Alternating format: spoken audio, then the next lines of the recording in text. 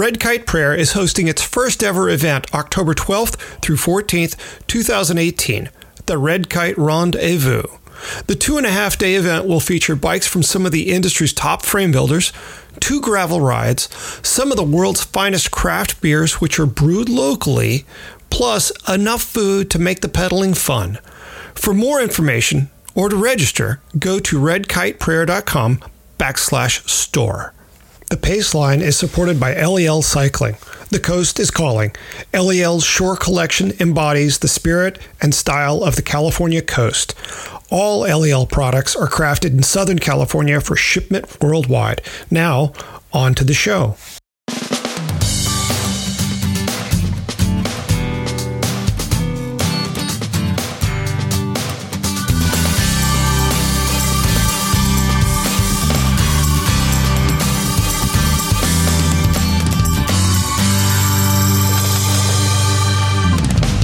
From Red Kite Prayer, this is The Pace Line, the podcast on 2 wheels. I'm Patrick Brady, and with me is my co-host Celine Yeager, a.k.a. the Fit Chick of Bicycling Magazine.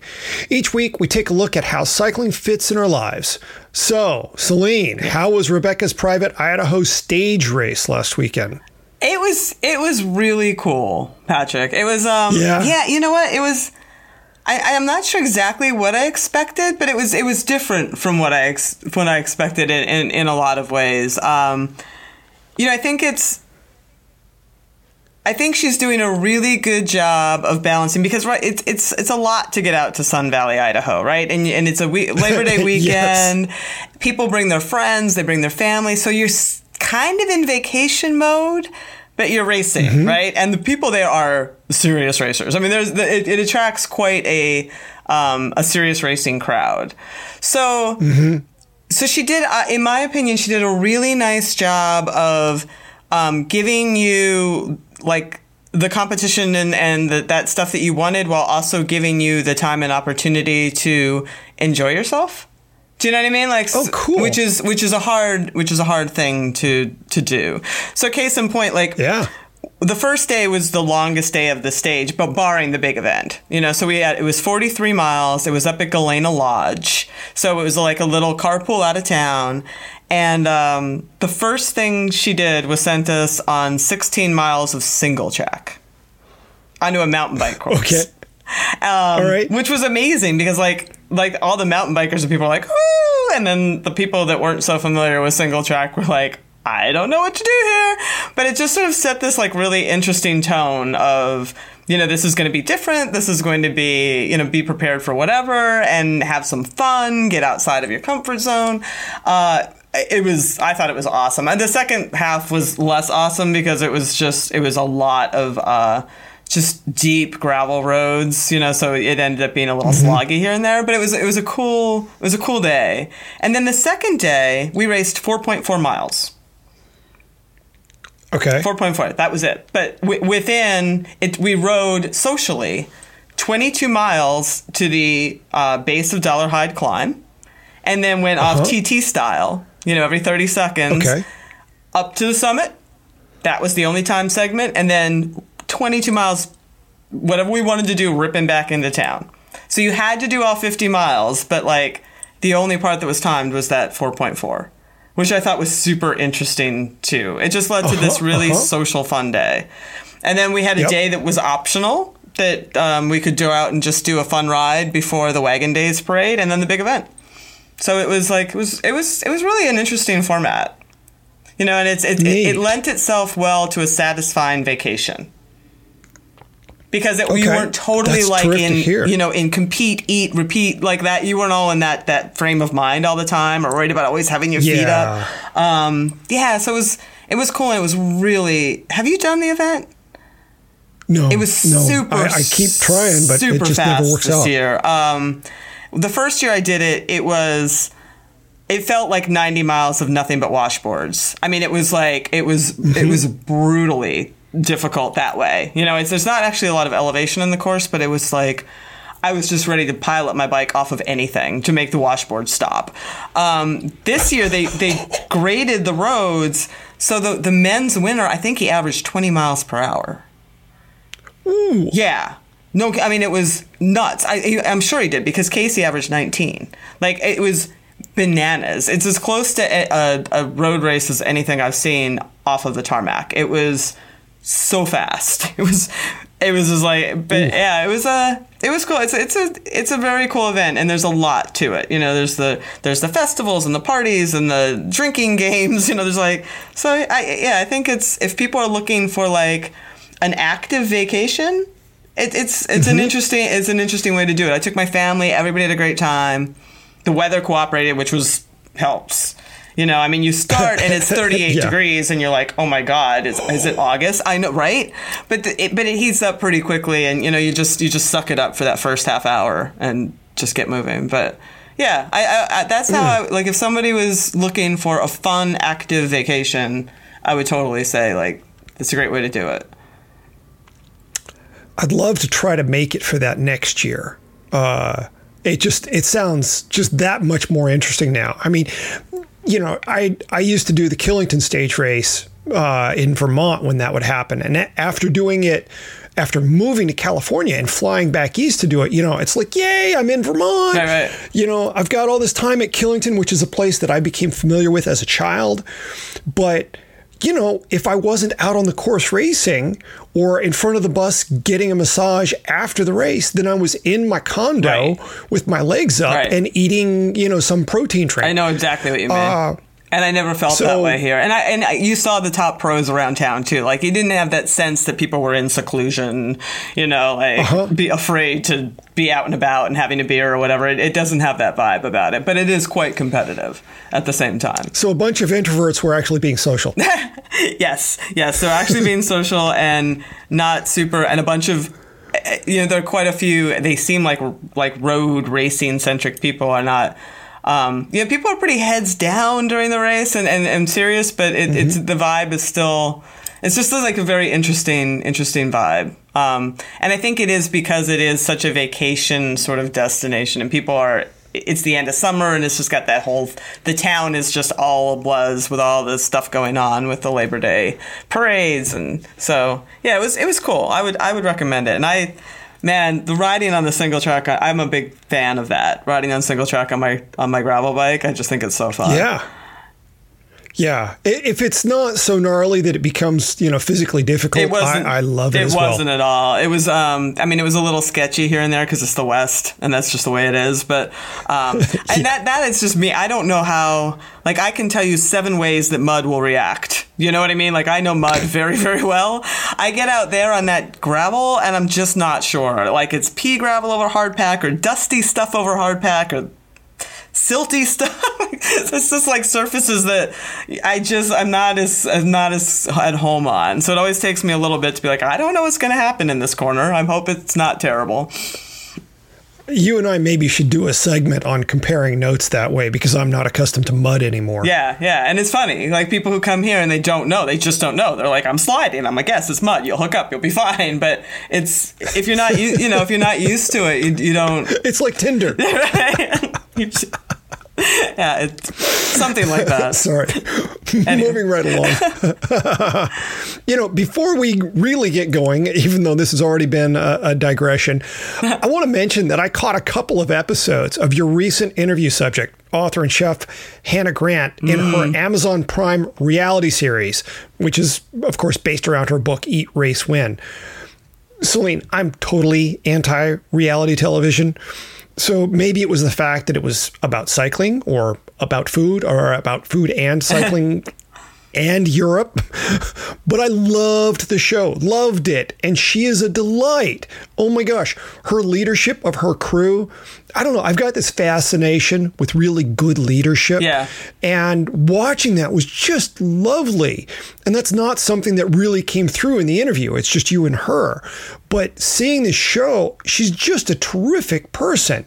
She's really vivacious. She is really vivacious. You know, holy cow. So for our listeners, you know, if you've got an Amazon Prime account, watch this. Oh my gosh, it's really worth it. It's funny how, because she's very cool. She's a cool person. There's just that sort of indescribable qualities that make someone cool. I don't even know what that is about her. But but commanding at the same time, right? Like, and it's just that it's interesting. I agree with you. Like, there's something about just the way she operates and holds herself that makes her she's a great leader, and her people respect her, and it's cool. It's cool to watch her in action. Yeah. Alrighty. Okay, moving right along. What you got? Sweet. Let's talk cyclocross because, hashtag cross is coming. Actually, cyclocross is already here in my neck of the woods. Hashtag cross is here. It's there as well. Has cyclocross arrived where you live? No, I'm just adjusting your previous hashtag. Yes, cross is here. And last weekend officially kicked off the season here in the Mid-Atlantic with Granogue cyclocross, which is held on the DuPont estate in Wilmington, Delaware. It's an awesome event with a deep history. Katie Compton, Laura Van Gilder, Georgia Gold, Ryan Trebon, Barry Wicks. I mean, just a few of the big sort of luminaries who have graced the podiums at this event. Yeah. Stunning venue, lush rolling hills. The DuPont family, it's pretty rad, comes out and watches. They're usually in some crazy antique car, in the middle of the course. And you're like, oh, it's the DuPonts. Seersucker suits.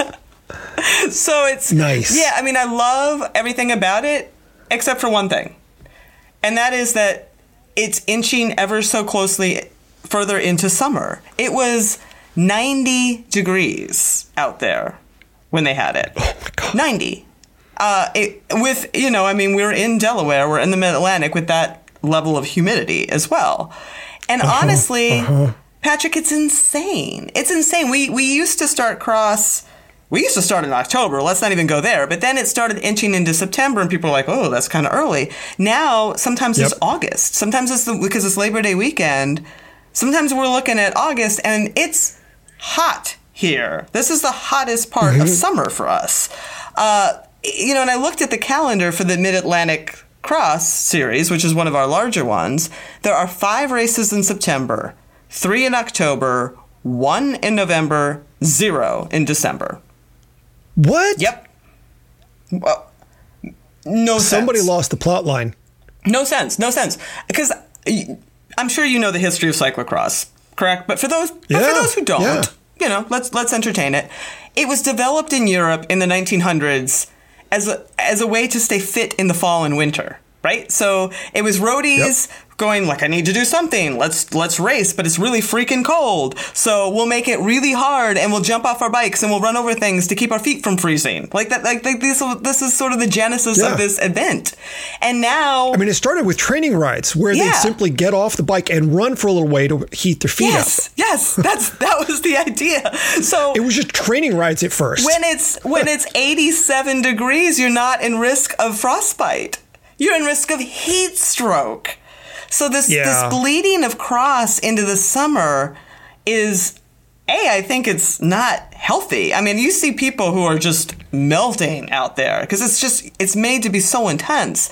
And it's also been kind of disruptive to our mountain bike season here, which is, it's just sort of thrown everything into asunder. Now I look at our local PA cross. We have 2 series here that go on sort of simultaneously. And it's a bit more reasonable, has races extending into December, which is great because December helps you be fit when you're going into nationals and worlds, which are well into winter. Yeah. But even then, I keep thinking, so if someone starts racing Labor Day weekend and chases the series calendar to the end, you stand to be pretty cooked by February. Yeah, you stand to be... Oh, yeah. There's no way. So, there's no way. Yeah, there's no way. I mean, I've been looking at it, and I love cross, and, some years I do it more seriously than others. And, in fact, I'll be blazing around our which is starting earlier than ever, too. Our Thursday night cross series is starting tonight, and it is now 95 degrees as we speak, and hopefully it'll cool down a little by then. But I'm increasingly conflicted about how much I want cross to occupy my cycling life. Because at this point, it could usurp 1 day a week and every weekend until Christmas. Easily. Yeah. So I've been thinking and considering, because there's also all these now fun gravel events and fondos that are popping up through the same time of year.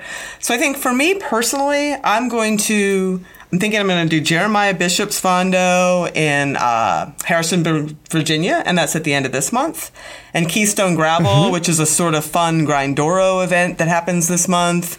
Then I'll go into Unpaved and Iron Cross in October. And then I'll do cyclocross the way cyclocross originated, and I'll use the events that are left to stay fit in November and December. What do you think? That sounds great. Do you do much like cyclocross? I mean, do you guys run into this? It's just, people are cross crazy here, and it seems to be just, I don't know, it's taking on a life of its own in some ways. You know, I know that for here, it's still cross is coming, I'm pretty sure. I don't think we've had our first race yet. But I mean, a measure of my thinking about cyclocross is the fact that I haven't looked at the calendar yet. Right, fair. You have not been gluing your tubulars since July. You're late. No, I'm right on time. You know, if there's one rule that the UCI could pass that I'd actually be okay with, is a rule against racing cyclocross in a short sleeve skin suit. If you did that, you know, and just no, we can't hold a cyclocross race if the temperature at 6 a.m. is any higher than 65 degrees. Right.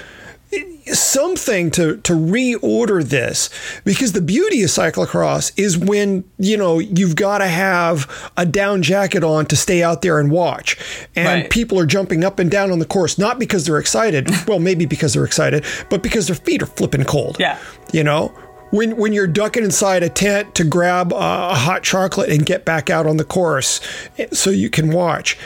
Those are the times. Now, here in California, cyclocross in nasty weather is almost a physical impossibility. Right. There was one year in Southern California where it rained through the entirety of the race, and I was riding through 6 and 8 inch puddles. I must have been there, because I did really well one year in LA and nobody knew what to do because it was raining. Yeah. Could have been. Yeah.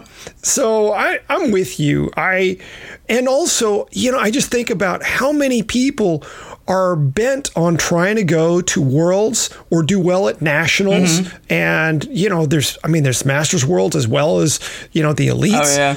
And, you know, starting your race season 6 months before your big peak event. And cyclocross, you know, you can ride your way into shape in road races. You can hide in the pack and just hide out through the early season and wait for your time of the year.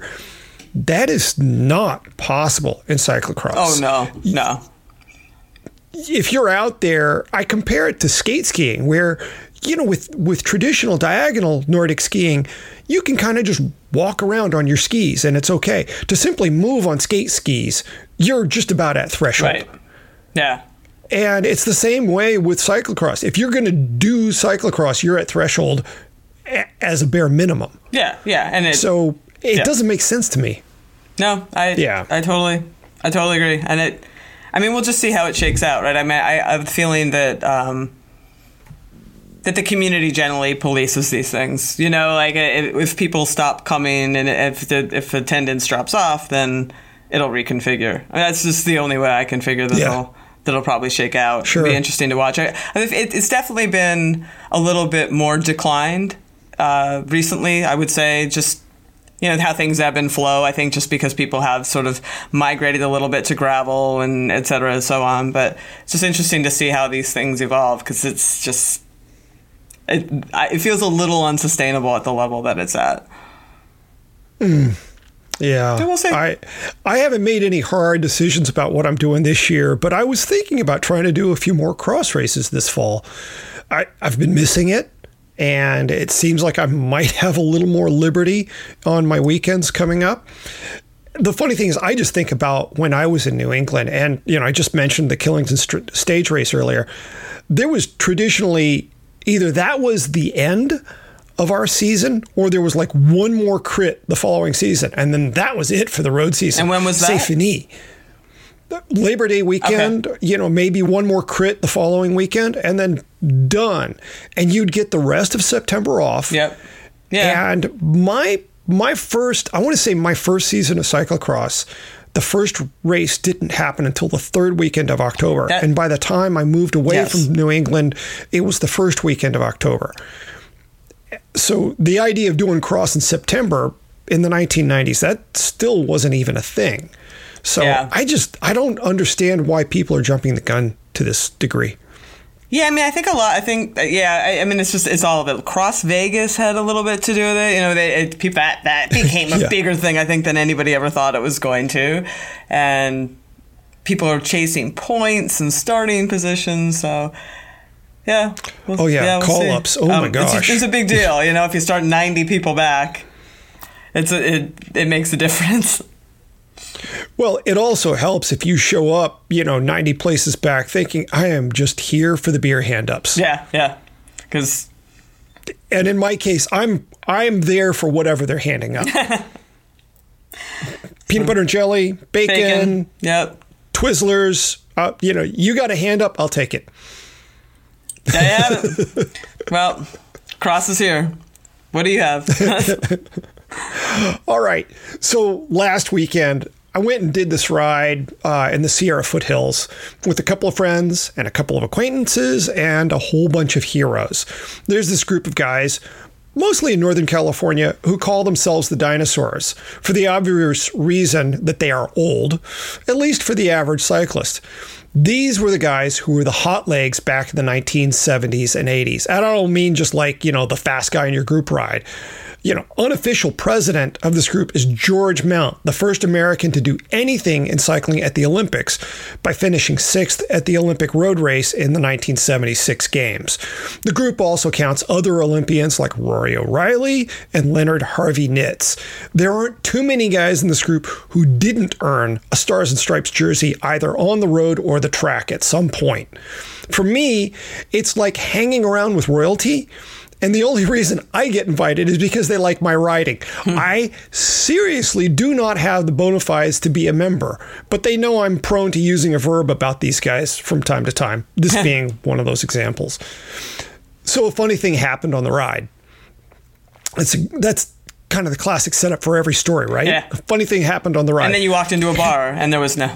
Anyway, go ahead. That came later. Yeah. After too many stops to regroup and following a split at some point because not everyone wanted to do this one climb, I found myself in a group of 6 or 7. I'm nearly out of water. I'm out of food. There are 8 miles to go. It's hotter than the gates of hell. I'd felt good the whole day, but we really hadn't been going hard. Mm-hmm. I went to the front just to get us home before I desiccated. The funny thing is, I had fantastic legs.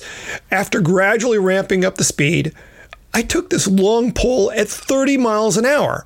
I swear to God, there must have been a tailwind, though I didn't feel anything. I was even looking around like, where are the bushes blowing? After pulling off, no one pulls through. I slow to 27. There's still nobody pulling through. I take the front spot again and kept rolling.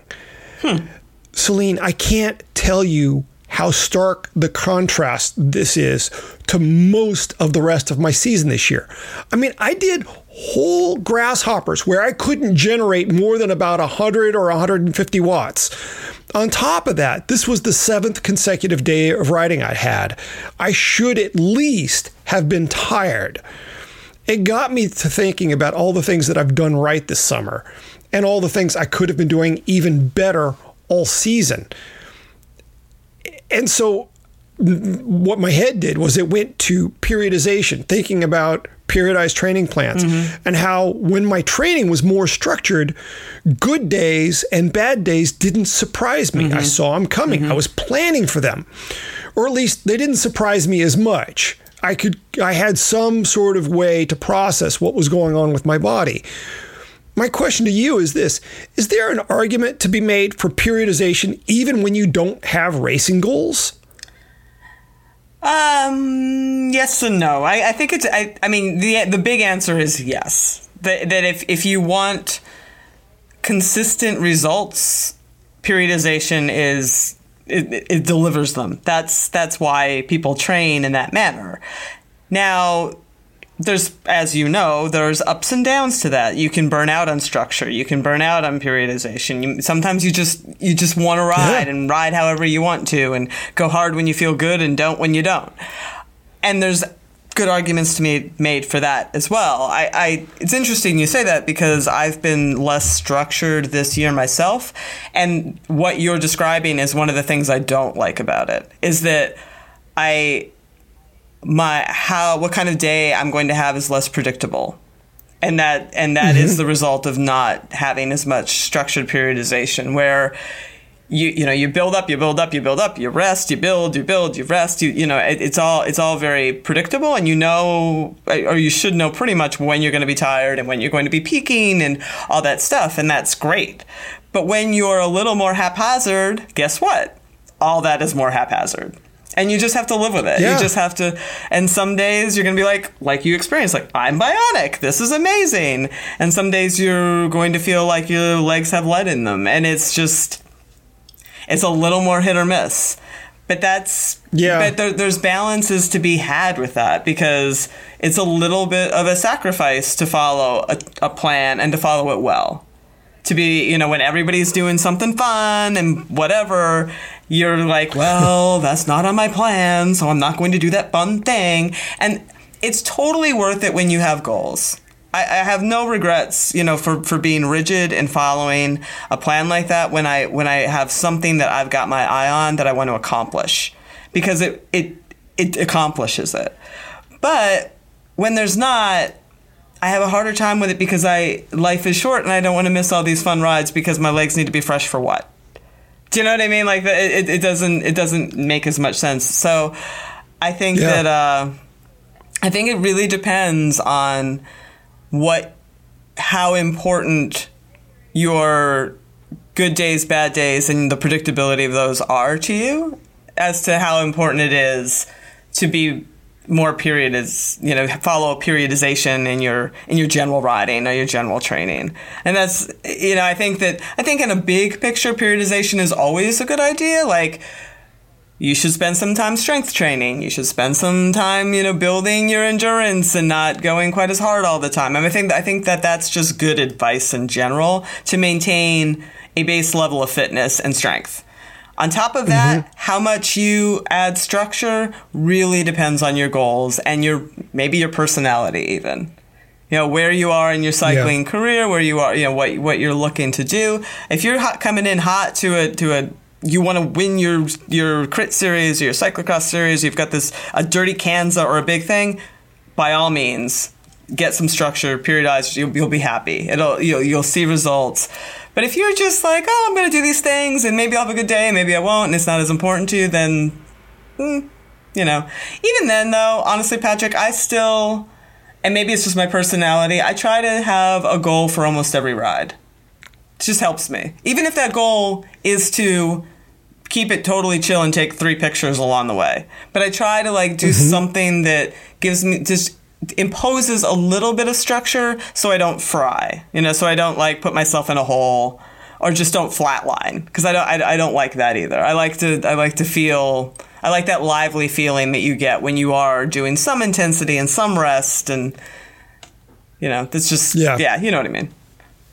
Yeah, it's I wouldn't be asking this question were it not for the fact that I was on a ride where being able to kick ass was wildly inappropriate, and I wasn't out there to do it. And the only reason I went hard was it's like, oh, we've been out for 3 hours on a 40-mile ride. It's like, let's just get home now. Can we just go home? There are beers waiting for us. Let's just get back to the train station where we all met. And, so using some wattage there, not really appropriate. Just trying to do the group a favor at that point. But, feeling that power in my legs and then contrasting that with what happened a few weeks back when I went and did the 2-day grasshopper up in Mendocino, and I had negative wattage. I couldn't get out of my own way.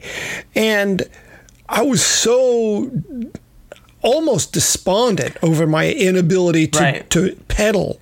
And that, having those two extremes so far outside of just I'm going for a bike ride, I went hard a little bit, I went easy a little bit.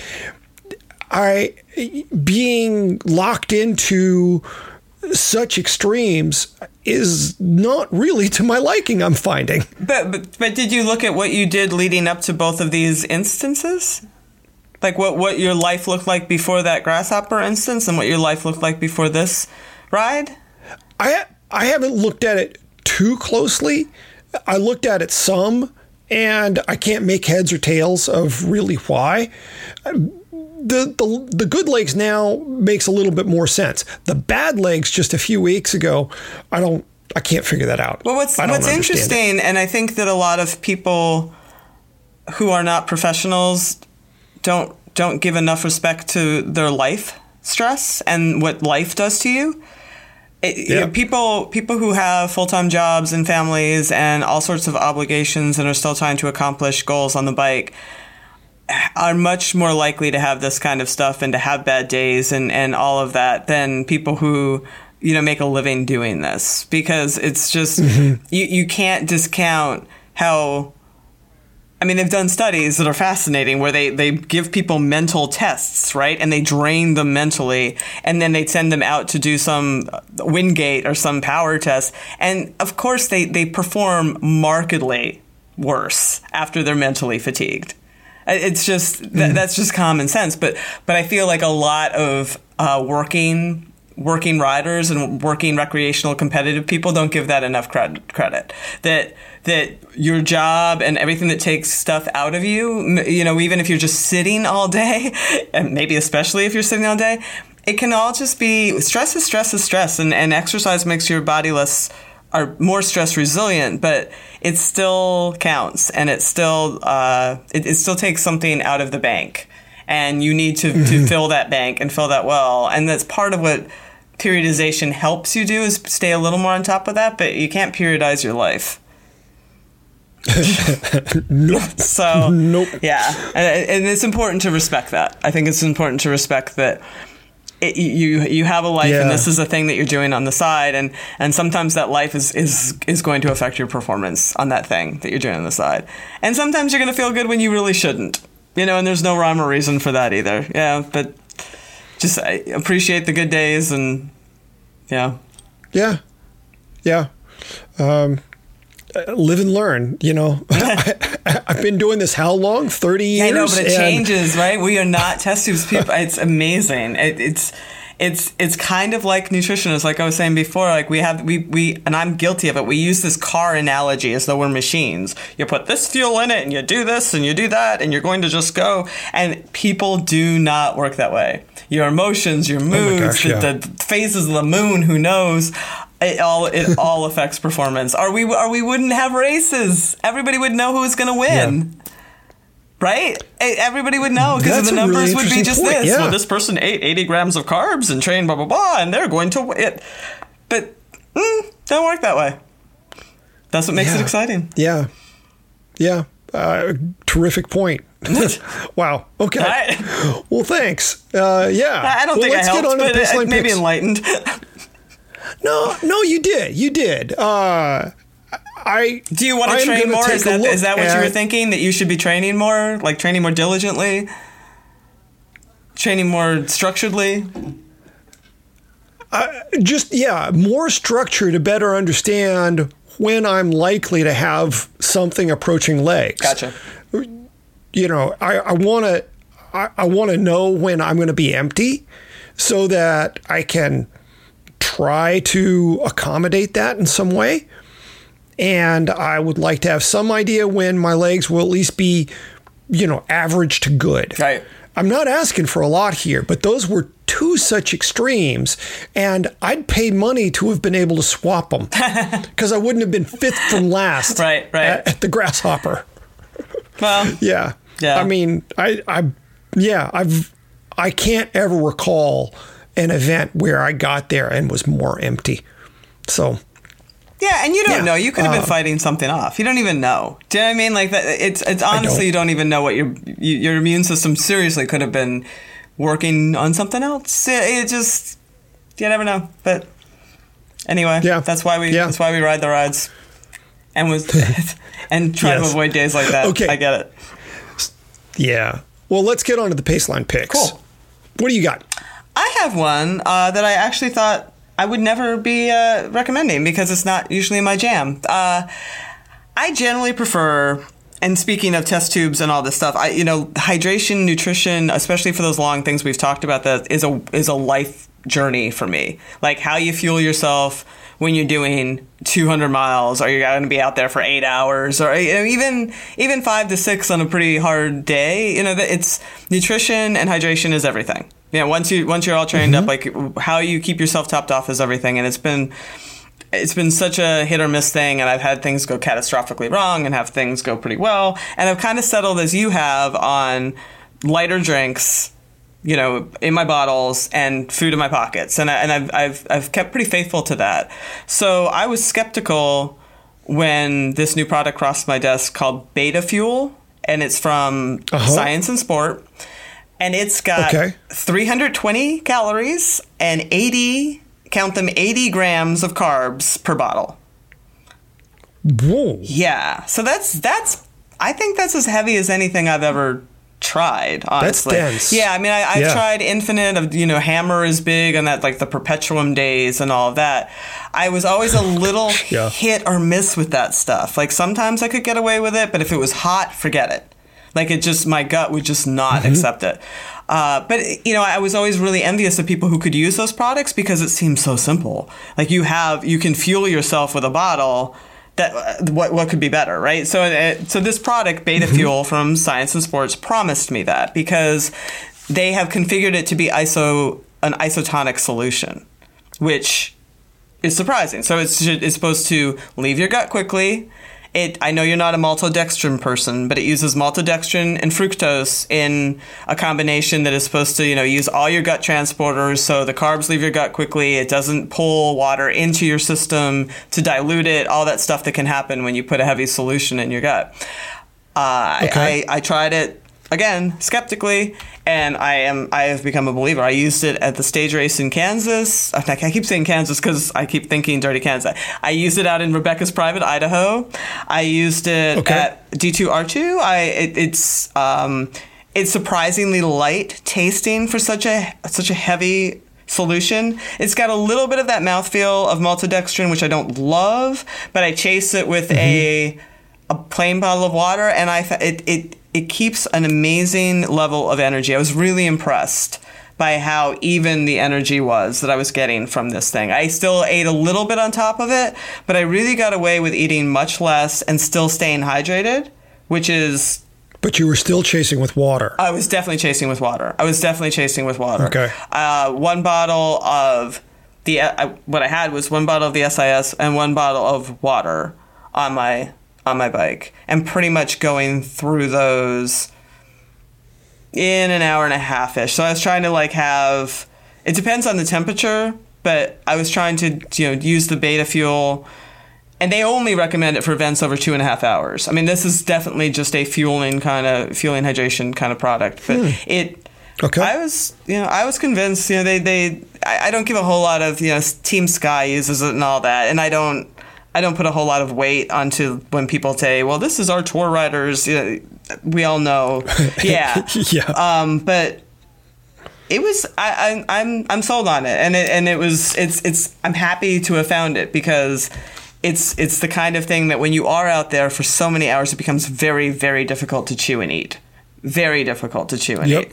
And so to have this to be able to fall back on for fuel was pretty magical, and to not, because I am susceptible to gut rot with this kind of stuff too, and to not feel any of that I can't choke anything down queasiness, and to have this actually as something when I can't chew another bite was I'm sold. Yeah, you can check it out at scienceandsport.com. You can put the link on the site, but I would definitely tell people who are doing very, very long things that this could go in the race bag. All right. Okay.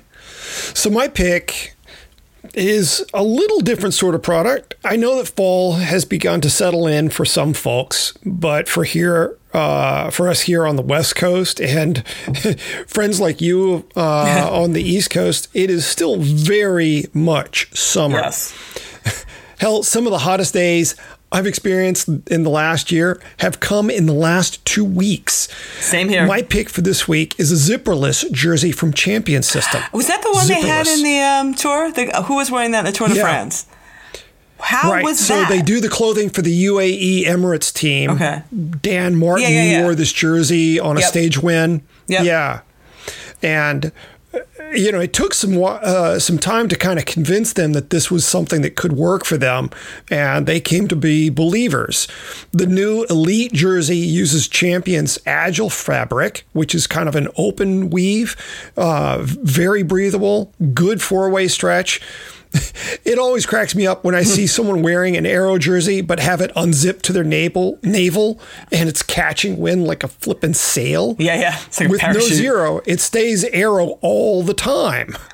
And because the jersey is so minimal, it breathes well enough that you stay cool. This is a decidedly race cut jersey. It comes in sizes extra small to extra large and goes for $98. But I really like this. So you didn't find yourself wanting to unzip it all? Nope. Really? Nope. Yeah. And it's got grippers to kind of keep it in place. Because I'm wearing the small, the pockets are a little on the low capacity side, but they did reinforce the stitching right at the top, so it's not going to tear through. It's a super, super well done jersey. I think they could probably work on the patterning in the shoulders just a little bit more. The fabric would bunch up just a little bit when I was in the drops. On the hoods, it was fine. But I mean, this is a concept to me whose time has come. If I can get away with not unzipping a jersey so that I maintain that aerodynamic profile, I will. A couple of years ago, I spent some time in the Specialized Wind Tunnel going through different bikes and different kits and whatnot. And the lesson I learned is that with an Aero kit and an Aero helmet, you can save almost as much as you can with an Aero frame with Aero wheels. No, it's big. It's very, very big, for sure. Yeah, so I don't ride around with jerseys unzipped and flapping in the breeze. I simply don't do it. I kind of like it, though. I feel like a superhero. Well, Celine, there is the fact that you are 75% superhero as it is. It's got the hair. Everything's just flying. It's so hard. But 100% it's not aerodynamic. You're right, and I'm wasting watts every which way but Sunday. But But you have wattage to spare. Let's be honest. I was intrigued by that product, but I kept thinking it would bug me. I don't know that I would want to. I'm intrigued by it, though. I'm super interested that you're bringing this up, because I looked at that and I was like, I don't know. But well, maybe they need to do a sleeveless version for you. Ooh, that would be exciting. But little lower collar on it. They say this is a low collar, but it's still. It's a reasonable collar. It's not as low as like some of the Rafa ones. But you didn't feel like it was choking you, or it was not annoying. No. I'd like this in like 4 different colors, man. Wow. Okay. I'm yeah. The one thing I'll say, go ahead. Well, I always ask this, and I forgive you if you don't know. Do they have a women's cut? I believe they do. Ooh. I might have to check this out. I should double check that, but I believe they do. The other thing I'll say, though, is because the weave is so open, it's comparable to what you see in a lot of side panels in jerseys or occasionally in the back of a jersey. I would not recommend this for mountain biking if you're going to wear a hydration pack.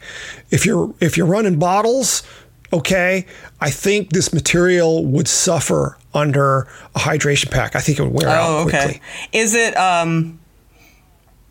can you see your heart rate monitor through it? Is it one of those where you're going to be looking at somebody and counting their chest hairs? Or is it... Yeah. Okay. Yeah. Yeah. At least the version I have. Yeah. You know, maybe in different colors it does a little bit better, but I have contemplated wearing a baseline. Yeah. Because some of those thins are just like, wow, that's very thin. Interesting. Yeah. Cool. I'll have to check it out. I'm intrigued. Yeah. So I guess that's a wrap for this episode of The Paceline. What are you up to this weekend?